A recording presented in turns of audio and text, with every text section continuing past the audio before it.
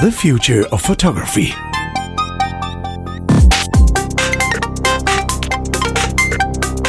Hello and welcome everyone to another episode of The Future of Photography. We're back with, another very exciting episode because it's not just me and Adrian. Hello, Adrian. Hi. It's also a new addition to the show. You might remember that little casting thing we did, and you've already heard Jeremiah on the show, but there is another voice now that we have here, and that's Eimear. Hello, Eimear. Hi, Chris. How are you doing? And hi, Adrian, as well. Thanks for having me on. Absolutely. So, a different voice as we planned, different viewpoint, and I think that's pretty cool. We have to do this over a phone right now for undisclosed reasons, but maybe this show should be called The Future of Podcasting after all that. The future of telephones. But anyway, we'll make do with this for now. Eimear, you are... Well, let's give you a few minutes to introduce yourself. Who are you? Where are you from? And why are you interested to be here on the show anyway? Okay. My name's Eimear. I'm from County Tipperary in Ireland, which is in the southeast of Ireland, if anybody knows it. My background is wide and varied, and I've kind of worked in the arts forever, but photography has always been one of my passions. I began with a degree in fine art, and I specialised in photography for that. So at the time it was very much film photography and 35mm cameras and all that. But I discovered many years later, when I had kids and no time to take photos, that the iPhone was a wonderful tool for doing just that. So ever since, I have to admit, my camera comes out on special occasions, and the rest of the time my phone is my camera. Oh, so you do refer to when you say camera, you're talking about a bigger, in air quotes, more professional camera, and you don't call your phone a camera? I do. My phone is everything to me, kind of in this respect, Chris, because even for podcasting, I do a podcast for the local arts centre at the moment. It's kind of something that I'm new enough to in general, but I'm really enjoying. But my phone is my tool for that as well, and it's the portability factor. I love that you can do everything with one thing in your pocket. Like, for instance, I have a little microphone that I'm plugged into now that I pretty much use to record everything. And in the same way with my photography, my phone has become my primary tool in making images. And I'm totally happy with it. And that is not just the capture of the image, that goes beyond that. Yeah, all my editing happens on the phone. I enjoy playing around with new apps that I find. I have my old favourites, of course. I have a little gallery on Instagram, on my Instagram page. On there, I'm apostrophe. If anybody wants to look me up, you can maybe put that in the notes. Sure. But I have a certain style that I've sort of developed, and it's all happened with my phone. But I do question myself about the value of what it is that I'm doing, even though I'm quite prolific. You know, I do something every day, and to me, it's like a visual diary. It's interesting because you said you have a background in art. Can you tell us a bit more about that? Yeah, so my primary degree would be in fine art, which I did in Waterford, and the theme of it at the time was art and the environment. So it was a very loose,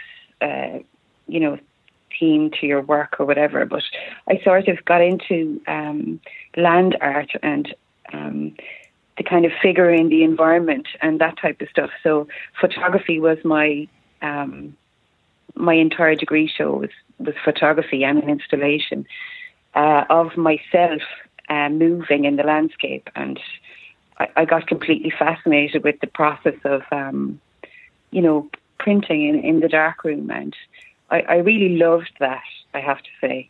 And I do miss the physicality of that, of making a print and being in a darkroom. It's such a lovely place to be. Isn't it? Isn't it? And yes, yeah. You're talking to two analog heads here, so yeah. Yeah, like I have a black and white enlarger, and all the entire case is in my attic.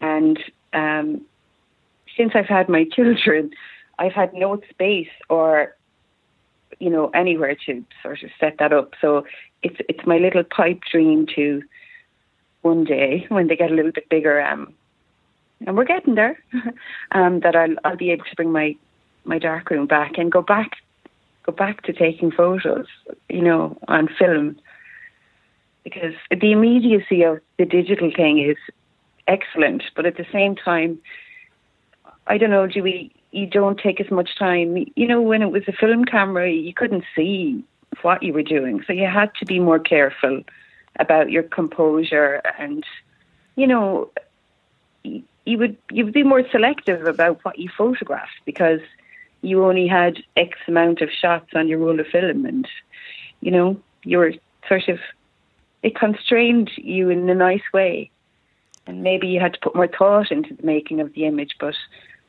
it's instant. It's so instant, the phone and the editing, and you can put something together really fast. I like that as well. But has the film background, do you think you shoot different on the phone or with the phone than someone who doesn't have that sort of a film background? What I actually love is Hypnomatic camera, if you've ever used that, because that's as close to, I think, you do have to think more about it, and choosing your film and choosing your lens, and that there's something lovely about that sort of does harken back to the olden days. So that's a nice combination of maybe both sides of it. But I definitely do. I never take one picture. I take 10 of the same thing. Like my children consistently getting out to me for wherever we go. I'm like, wait, stop, just a minute. And then I don't like. I don't so much like people to be in my photographs. So I'm like, please get out of the way, or can you just not walk in front of me for a minute? I just need to get this path, or, that you can't be in my pictures. So probably not your average parent, but anyway. So your kids are not the main subject of the photos? Absolutely not. No. I think we've talked about it with Adrian there, and the night we had a chat, and I found this quote which I thought really, it works for me, and it kind of maybe explains it a little bit.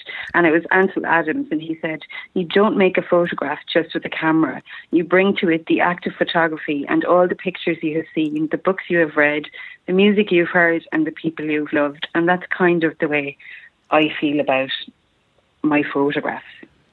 I think I don't think anything can ever replicate what you're going to see with your eyes. I don't know, does anybody else ever feel this? But, you're looking at something and it's so incredibly beautiful, and you take a picture and then you look at it and you go, that's not what I saw. It's just, I don't think we can ever match, what you're going to see with your eyes. Can you? I don't know. I can relate to that totally. And I've been practicing for years, and I still can't always get it right. So it is. I think I agree with you, and I think I don't think photography is a replacement for any of that. But I think I find that having studied photography, not in an academic sense, but over years of practice, having studied photography, I find I now see things better than I used to. There's no substitute for seeing things with your eyes. Mm. Which sounds really silly when you say it that way, but sorry, my mistake. But I get it entirely. You know, quite often it can happen to me where I think, okay, how do I capture that? How do I capture that? And even having tried for years, I still can't always get it. So yeah, it's part of the challenge of photography, but it's also for me, I think, part of the real world is better. Yeah. You know, as well, it's a constraint. Like, my time is constrained, and my equipment is constrained, and you know, I'm not in a very high income year. I'm, you know, surviving like everybody else. So, and I'm busy. I have, you know, I work. I have kids. I have a house. I have to take care of.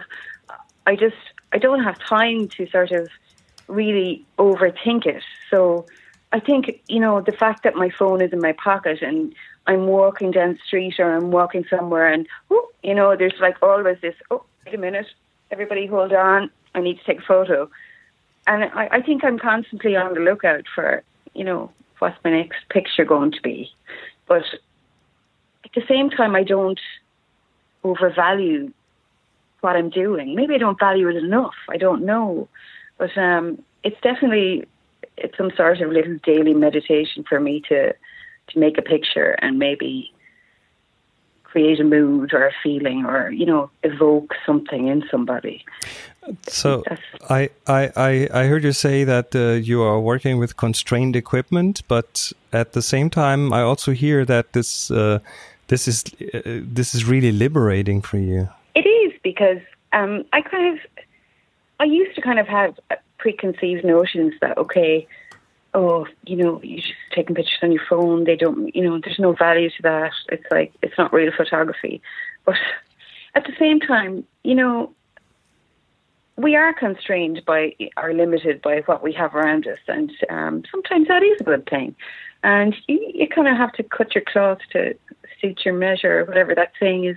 And it works. And, you know, I use it as a daily. It makes me think about, you know, I really do consider when I'm composing the picture, you know, what I'm taking, what I'm trying to say. I'm quite philosophical about everything, so that kind of it all blends together into this sort of little feed that I have on Instagram that has just developed a little style over the years, and then. I can't explain it any better than that. I don't think. It's so different maybe from the way that you would work.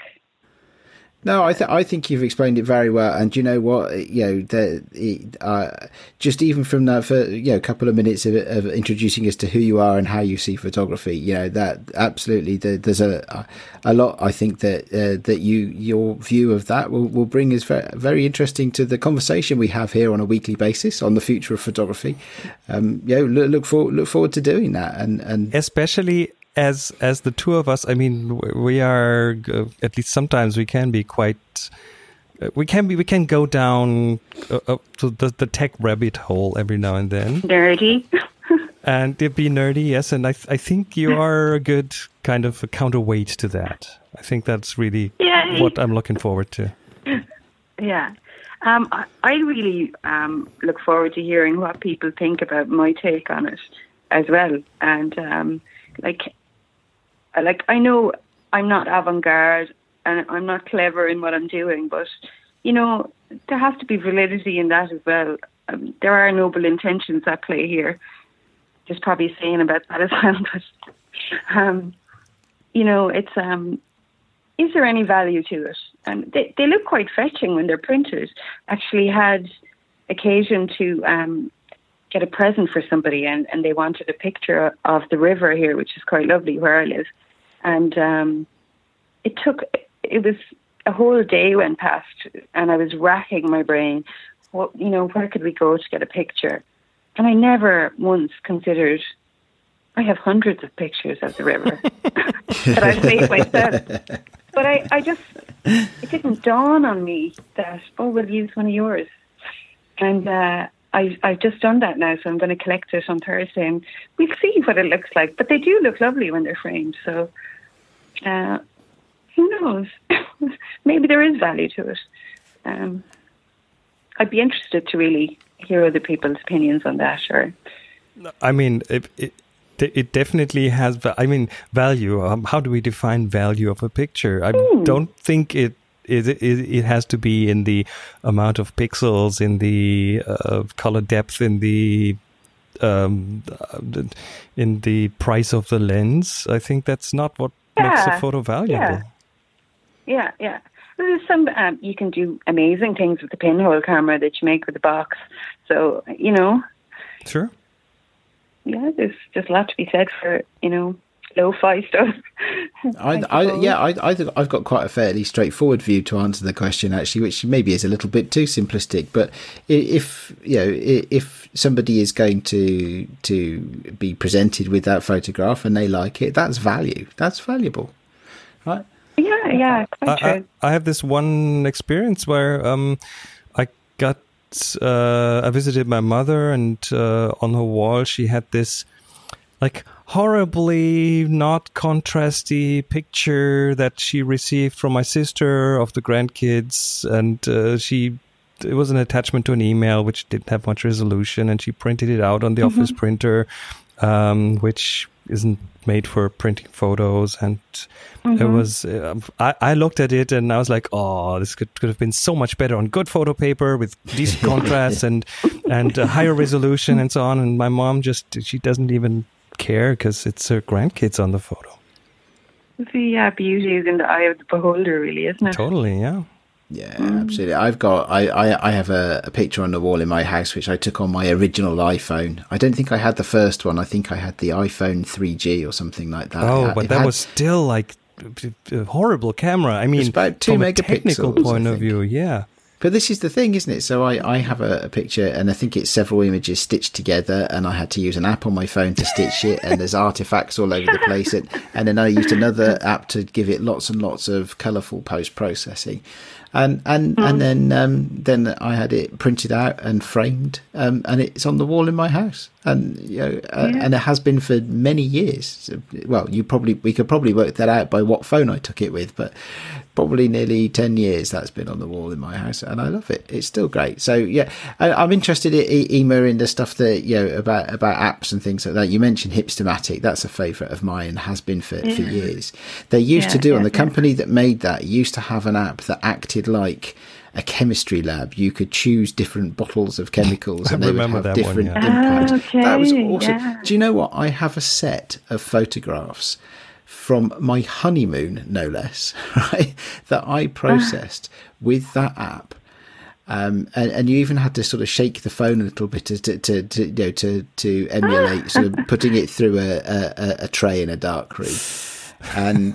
And you know what? Those are still the favourite set of images from my honeymoon, right? That's where I was at that time. They connect you to the honeymoon, right? They evoke this entire backpack full of experiences and things. Well, they do. Exactly. They do. Yeah.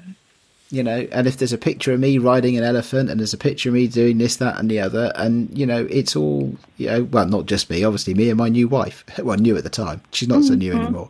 But, I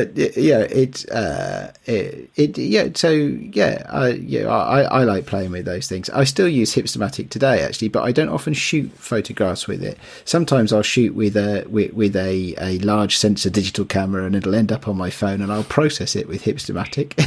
I mean, I got annoyed when they kind of added in the post processing part of that, because that was what I liked the most about it, was that you couldn't into that myself.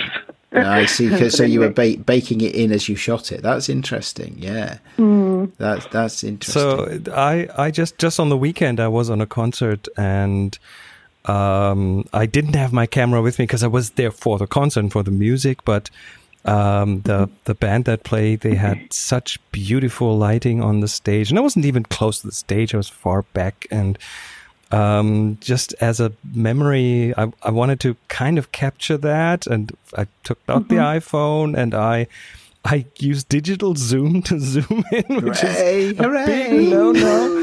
And it's all grainy and slightly out of focus because there was a bit of camera shake there, even though it's a fairly recent iPhone, but it is, that's just worst possible conditions. But I love the shot. It has emotion. It evokes emotion in me because I was there and I totally remember that very moment, and in the music and in the performance. And in that case, hey, I don't care. I will happily use that photo for whatever I need to use it for. There we go. We're onto something. We're definitely onto something here. There's a theme here, isn't there? It's like I've got my emotional photographs that I took on a phone. You've got your emotional photograph that you just took on a phone this weekend, even. I think Eimear is possibly all emotional. Well, I think Eimear is possibly the most honest of the three of us in that sense. In that it's not about the equipment; it's about the emotion in the photo. There we go. Maybe. Hey, this is working straight away. Excellent. We're very glad to have you here, Eimear, because you've got us having a totally different conversation on your first show. So that's brilliant. There might be some purists out there crying their eyes out right now. If that's the case, so be it. I mean, I definitely want to work on the sound, but that is the only thing I think we need to work on. It's a pity. So normally at the end of every episode, we ask ourselves, what does that mean for the future of photography? I think that is not a question we can ask now because we haven't really talked about a topic per se, but I guess we can I have a variation on the question, if I may be so bold, Chris. Well, my variation would be, what does that mean for the future of TFOP? That's exactly what I was going to do as well, yes. The future of the future of photography. The future of the future of photography.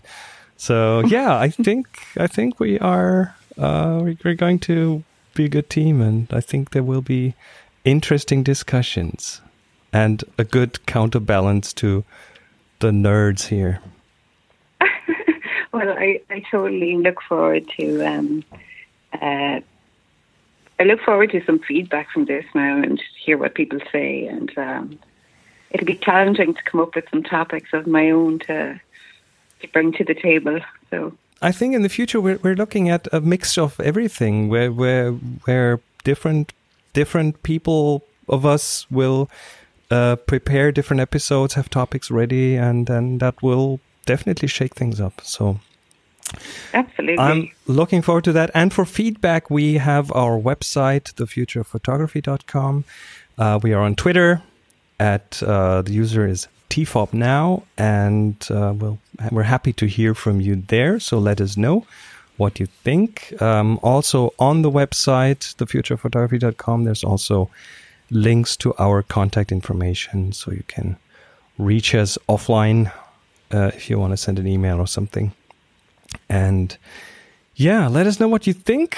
And I think that is enough for this little introductory episode. Eimear, welcome on board.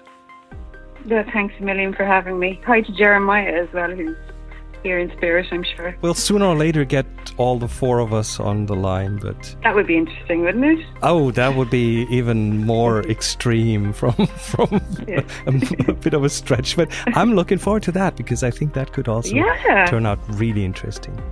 All right, Adrian, any last words? Nope. I think that does it for me for this week. Yeah. Excellent. Okay. So thanks everyone, and we'll be back in a week from now. With who we don't know, but definitely with another interesting topic. Until then, everyone, take care. Bye-bye. Bye. Bye.